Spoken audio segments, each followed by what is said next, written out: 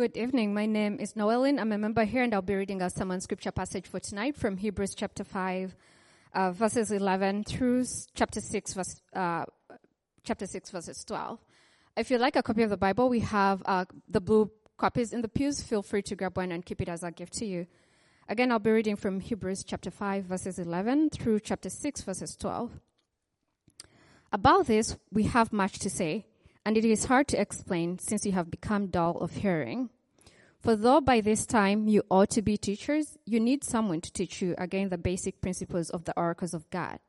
You need milk, not solid food, for everyone who lives on milk is unskilled in the word of righteousness, since he is a child. But solid food is for the mature, for those who have their powers of discernment trained by constant practice to distinguish good from evil. Therefore, let us leave the elementary doctrine of Christ and go on to maturity, not laying again a foundation of repentance from dead works and of faith toward God, and of instruction about washings, the laying on of hands, the resurrection of the dead, and eternal judgment. And this we will do if God permits. For it is impossible in the case of those who have once been enlightened, who have tasted the heavenly gift and have shared in the Holy Spirit, and have tasted the goodness of the word of God and the powers of the age to come, and then have fallen away, to restore them again to repentance, since they are crucifying once again the Son of God to their own harm, and holding him up to contempt. For land that has drunk the rain that often falls on it, and produces a crop useful to those for whose sake it is cultivated, receives a blessing from God. But if it bears thorns and thistles, it is worthless and near to being cursed, and its end is to be burned. Though we speak in this way, yet in your case, beloved, we feel sure of better things, things that belong to salvation. For God is not unjust so as to overlook your work and the love that you have shown for his name in serving the saints, as you still do. And we desire each one of you to show the same earnestness, to have the full assurance of hope until the end, so that you may not be sluggish, but imitators of those who through faith and patience inherit the promises. This is the word of the Lord. Thank you, Nolan. Well, good evening, Doxology. It is good to be with you. And if you are new with us, a warm welcome to you. My name is Steve. Really glad you're here. And congratulations, because you chose to come on a Sunday where I think we've looked at the heaviest passage that we've ever looked at as a church since we started about 2 years ago. And it's interesting because as John and I were mapping out the sermon series for Hebrews a couple months ago, we looked at other churches to see, how did they break up Hebrews to find inspiration. And there was a conspicuous absence of Hebrews 6 on a lot of their preaching series. And so maybe it's something they know that we don't, I don't know. But, one of our convictions here, because we see it in Christ himself, is that all of God's word, especially the hard parts often, are what God uses to make us more complete and joyful people. And so we're going to look at it. And so what's helpful as we frame this passage up is it shouldn't surprise you that we've come upon something like this, right? Because we've seen since day one that Hebrews is about, it's draw near to Christ, your present help, and as you do it, persevere, i.e. don't assume you won't fall away from the faith. And so that's why we see a passage like this. And within its immediate context, first, if you weren't here last week, I don't know that I've ever said this before, but I really encourage you to go back and listen to last week, because it's all about the glory and the beauty of Christ who helps you, because you need that passage in chapter 5 to enter into chapter 6 but more immediately in this context in chapter 6, essentially what's helpful to how to read this passage, it's all about maturity. The author wants us to persevere in the faith by becoming more mature people. That's what this is about. And, when I was back in high school, my wrestling coach was what you could call him an intense man. He wasn't very warm. And over Christmas break, I was traveling with my family, and so I wasn't able to make it to some of the wrestling commitments that I had to do with the team. And so, we're out with the extended family. I remember I looked at my mom. I think it was like the day before Christmas Eve. I said, "Hey, Mom, can you call Coach Maori and tell him for me that I can't make it to practice tomorrow morning, and I can't make it to this other thing the team is doing?" And she goes, "No, you call him." And I go, "But he's scary." And she goes, "Stephen," you're in trouble when your mom calls you by your full name.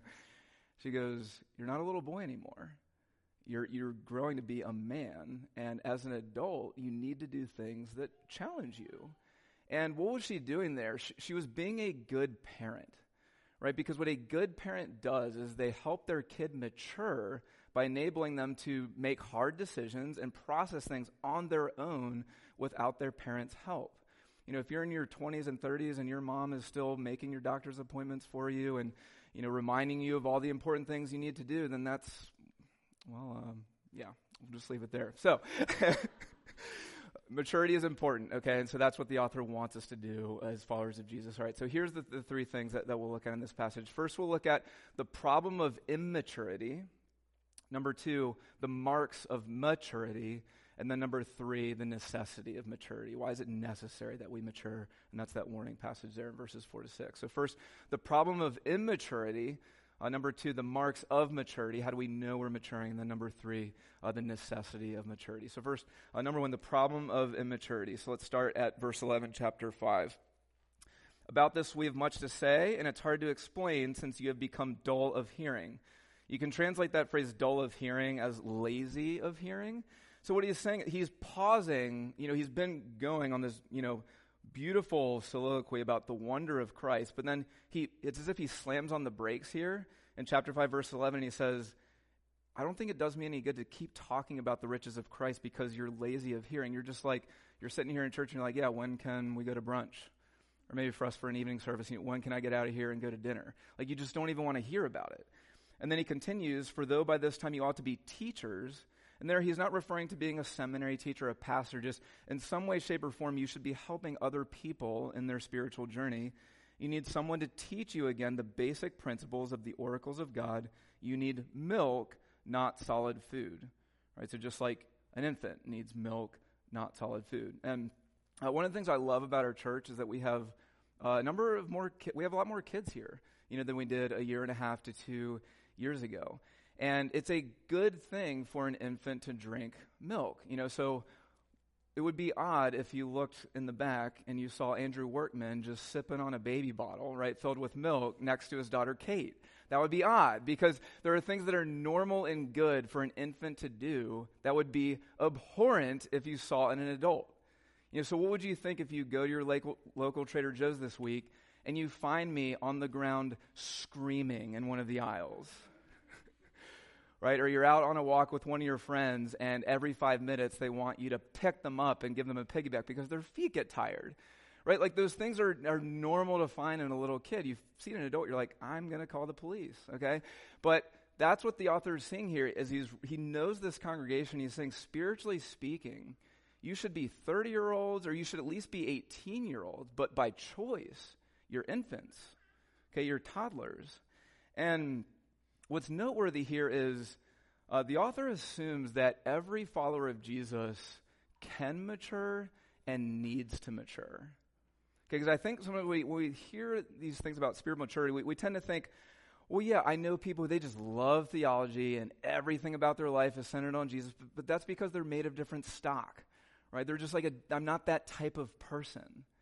But here what the author is saying is just like any toddler can mature, any believer can mature. But also every believer needs to mature. Okay, because this isn't just a matter of learning new facts or learning new trivia from the Bible. This is a matter of life and death. Because just like a plant, if it doesn't keep maturing, it will die.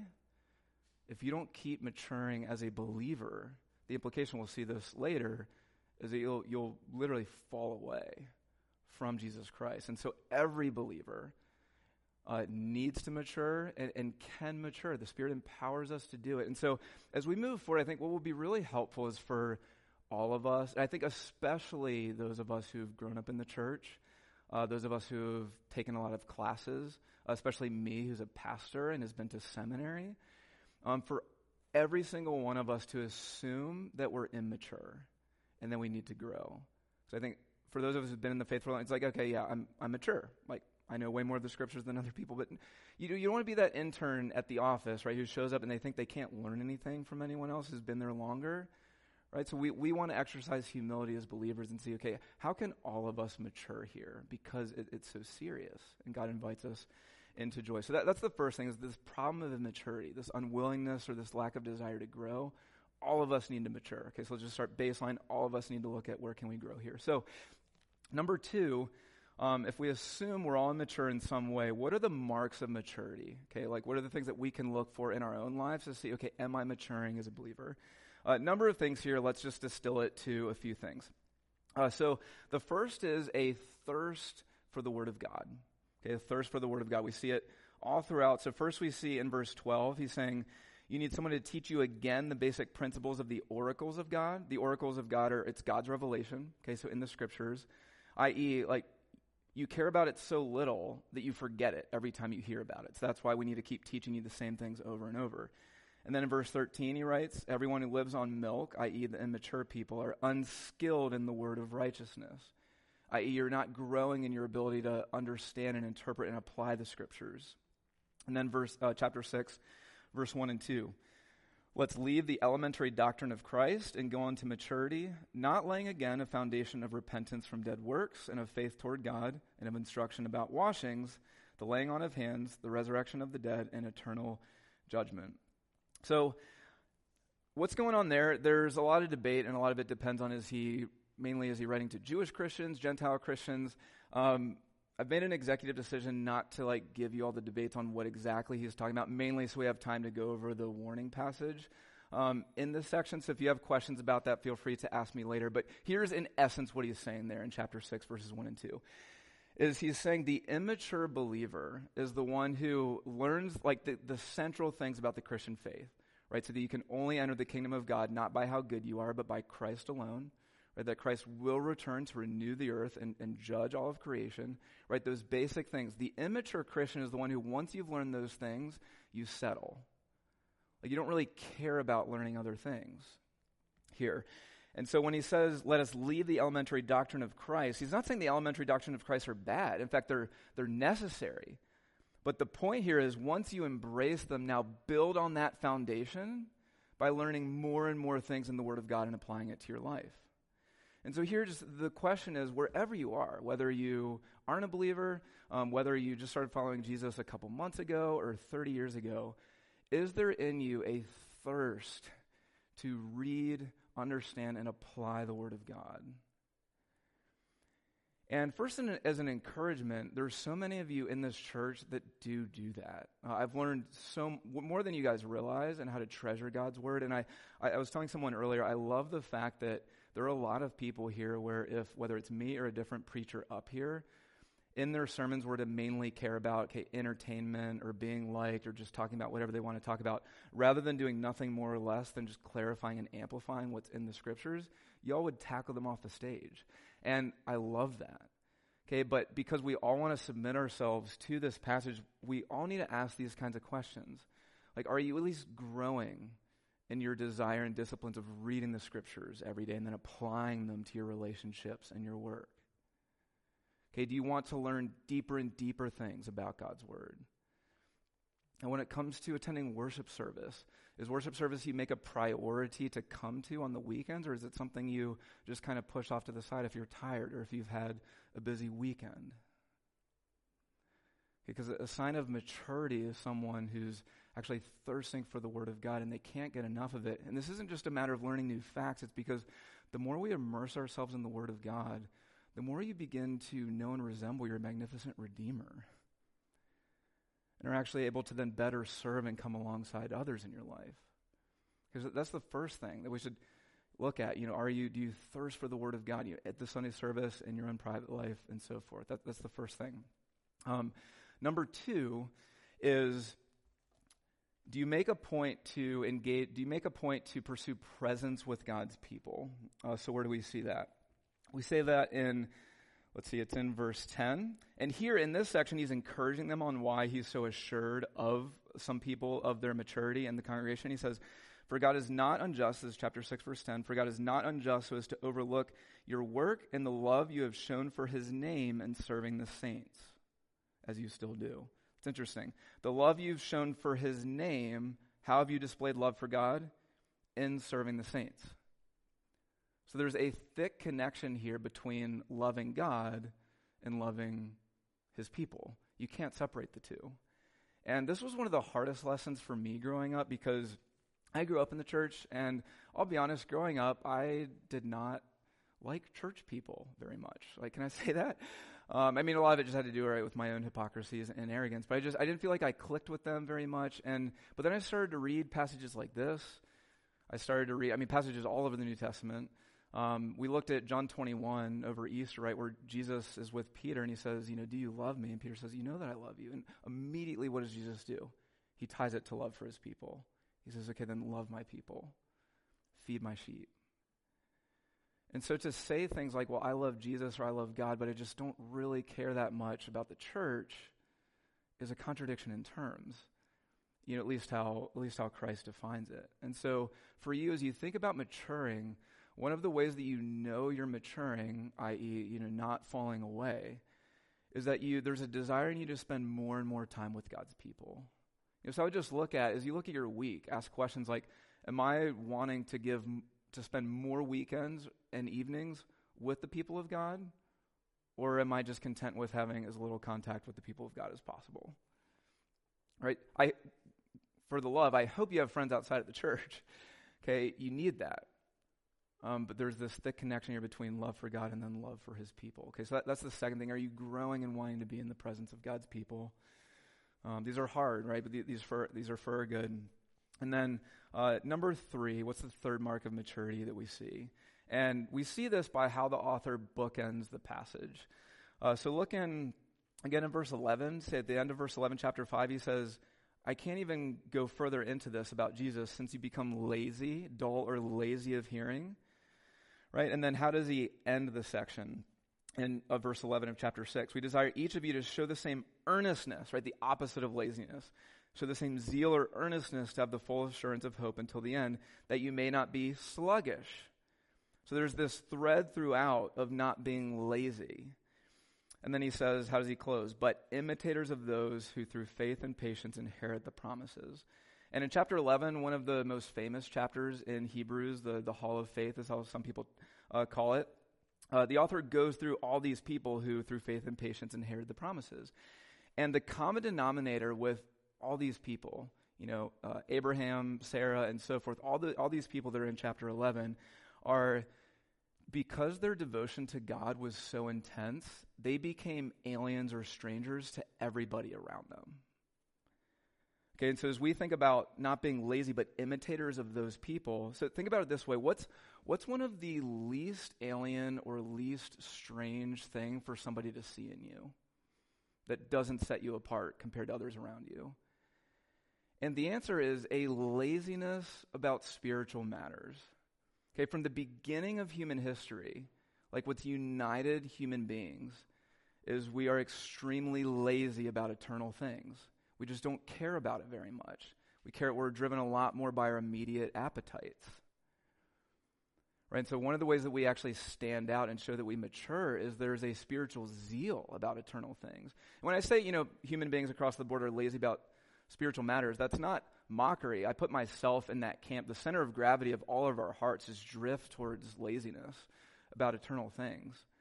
But what the author is getting at here is, how do you know you're not immature? How do you know that you're maturing? Would people describe you as pretty zealous about spiritual things?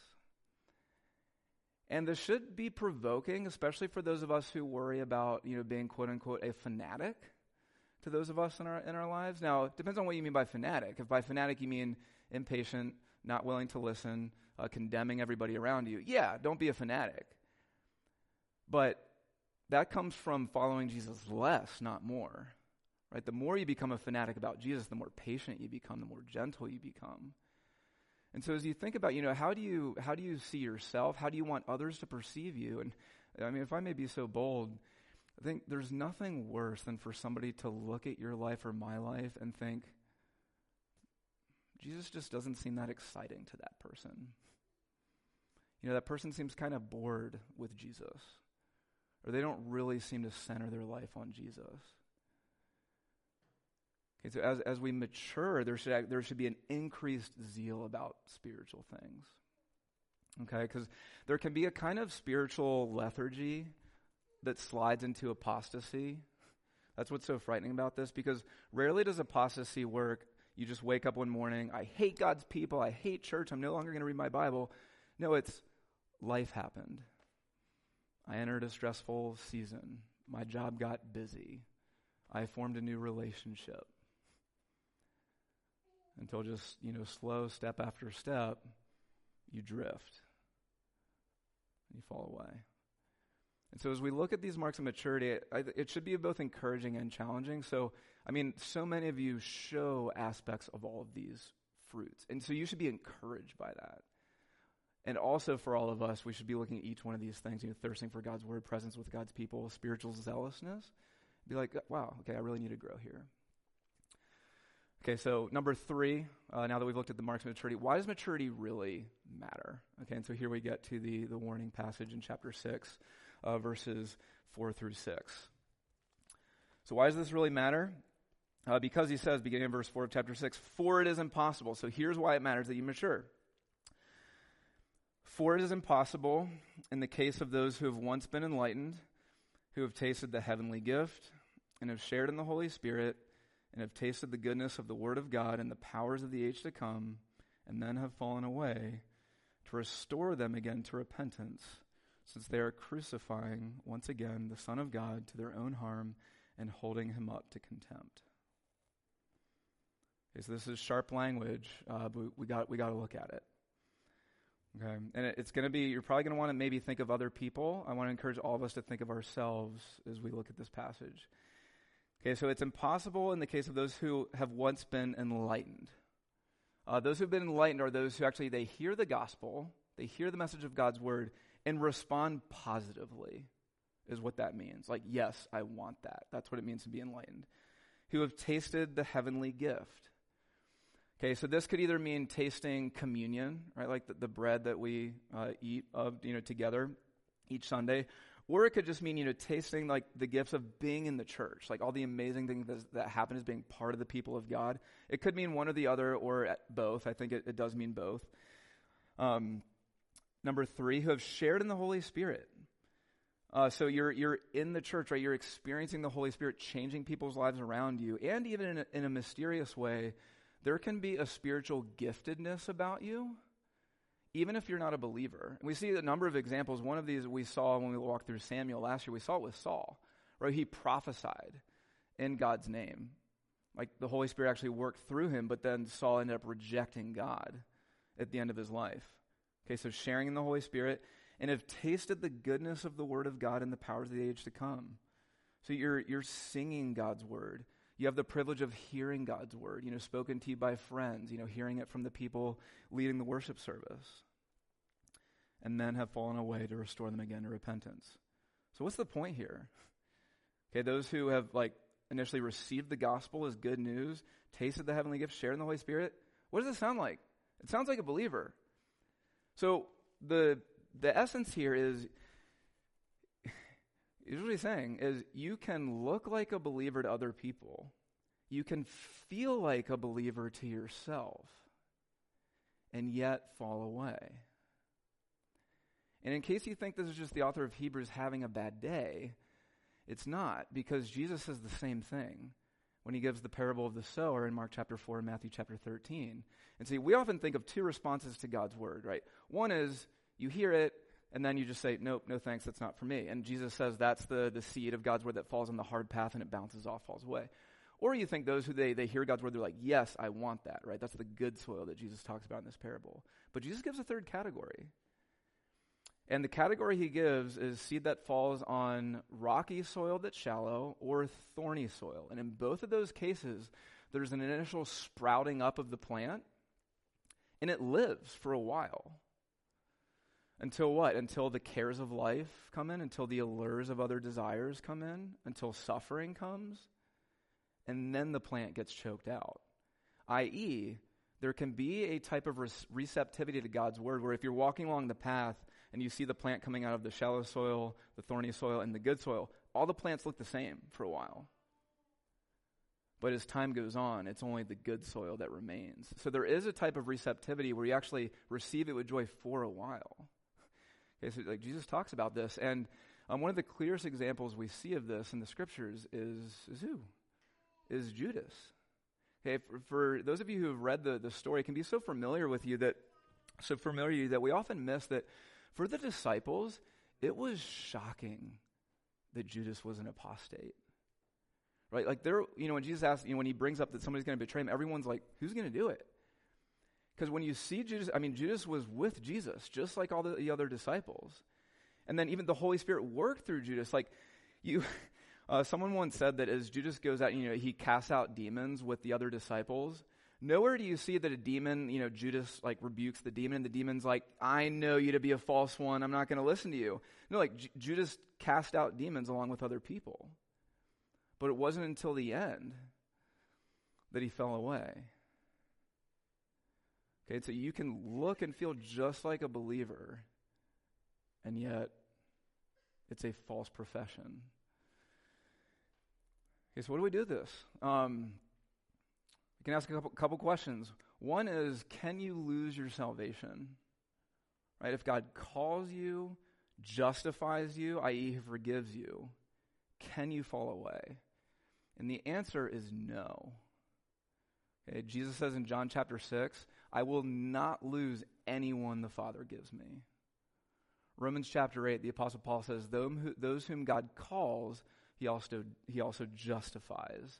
And those whom he justifies, he also glorifies. So if God calls you, right, and you receive that call, and then there's no, like, I call you, justify you, but then maybe you'll make it, maybe not. And so then how do we make sense of all this? And so if you're walking as a believer, if you know someone who's walking a believer, and then you fall away, does that mean you were a genuine believer and then you fell away? No. What it means is that profession of faith in the beginning wasn't authentic to begin with. Right? And so what we see here is really the main mark of assurance that you belong to God is perseverance. That's how you know you belong to God. Right? And here we're using scriptural categories. Right? Nowhere in Scripture do you see that, if you have a lot of understanding of the Bible, that means you're guaranteed to belong to God. We can't use categories like I had this amazing spiritual experience where I feel like this was the moment I'm converted. Now, that can be a good thing. But again, we're keeping to the categories of Scripture because there are a lot of people in Scripture who had these amazing spiritual experiences, either with Jesus or later on in the New Testament or in the Old Testament people of Israel, and then fell away. Right? It can't be a mountaintop experience. It can't be how many people that you've led to Christ. It can't be even miracles that have happened to you. The main marker that you belong to God, that you can have assurance, is perseverance.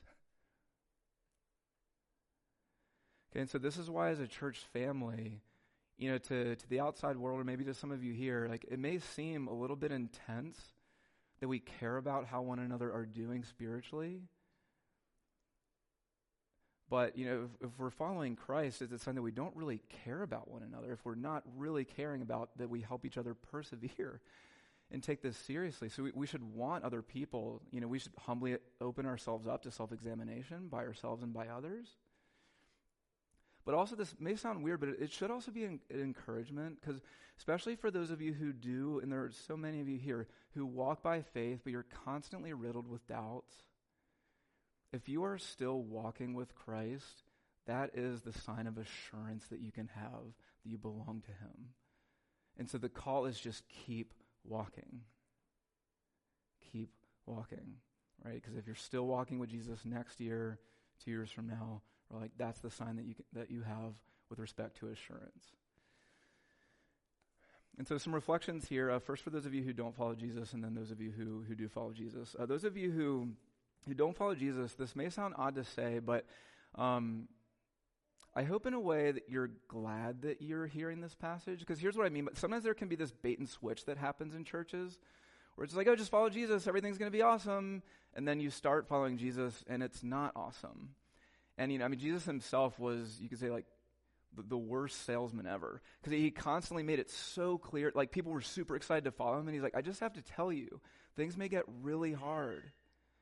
Okay, and so just know, we don't shy away here from saying what Jesus said, which things may still be really hard in your life if you follow Jesus.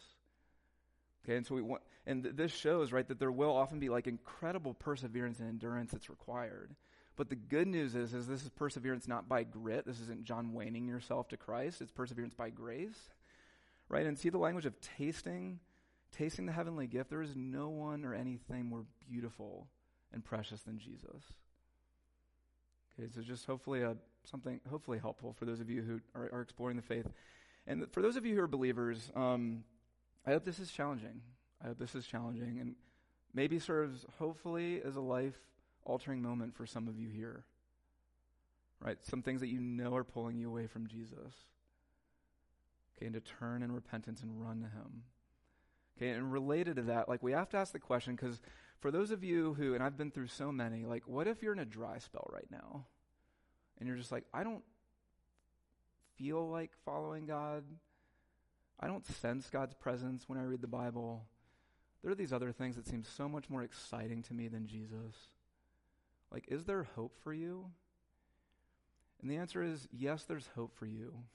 Because there's a difference between spiritual regression, which is like a dry spell that often God can use for greater maturity, and full-blown spiritual apostasy. And we know this because we see an example of it in Scripture. And so we mentioned Judas a little while ago. There was someone else alongside Judas who for a while his story was completely parallel with Judas. Who was that? It was Peter. Okay, and on the night that Jesus was betrayed and crucified, both men were in tears because both men denied and betrayed Jesus. But the difference was Judas's tears, they were tears of self-pity. He didn't really want Jesus as Lord over his life. Right? It was more tears of like, I can't believe I let myself down. I can't believe I sold out a really good man for, was it 30, however many shekels of silver. And he killed himself. Right? So both men were in tears, but they had completely different destinations. And what was the difference? After Peter was on the floor weeping, he returned back to God's people. You can see this in John 21. He went back to God's people. Okay, and it had to have been because he saw the matchless mercy of Christ throughout his ministry. He thought that maybe somehow there's a way for me to be restored. He went back to God's people, right, service to God's people like we saw, and then through God's people, he saw Jesus again. And when he met Jesus,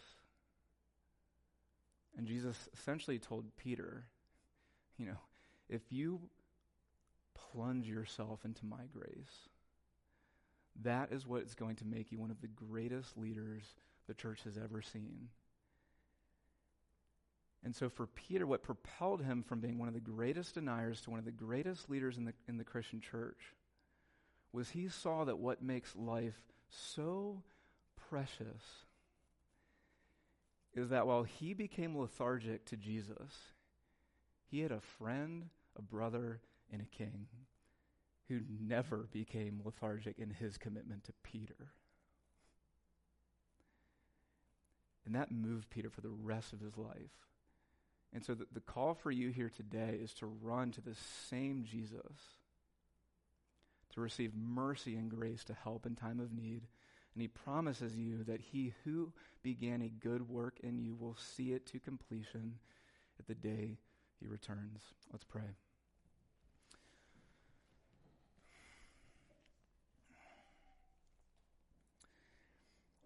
Heavenly Father, I pray that you will use this passage to convict where you need to and encourage where you need to, God.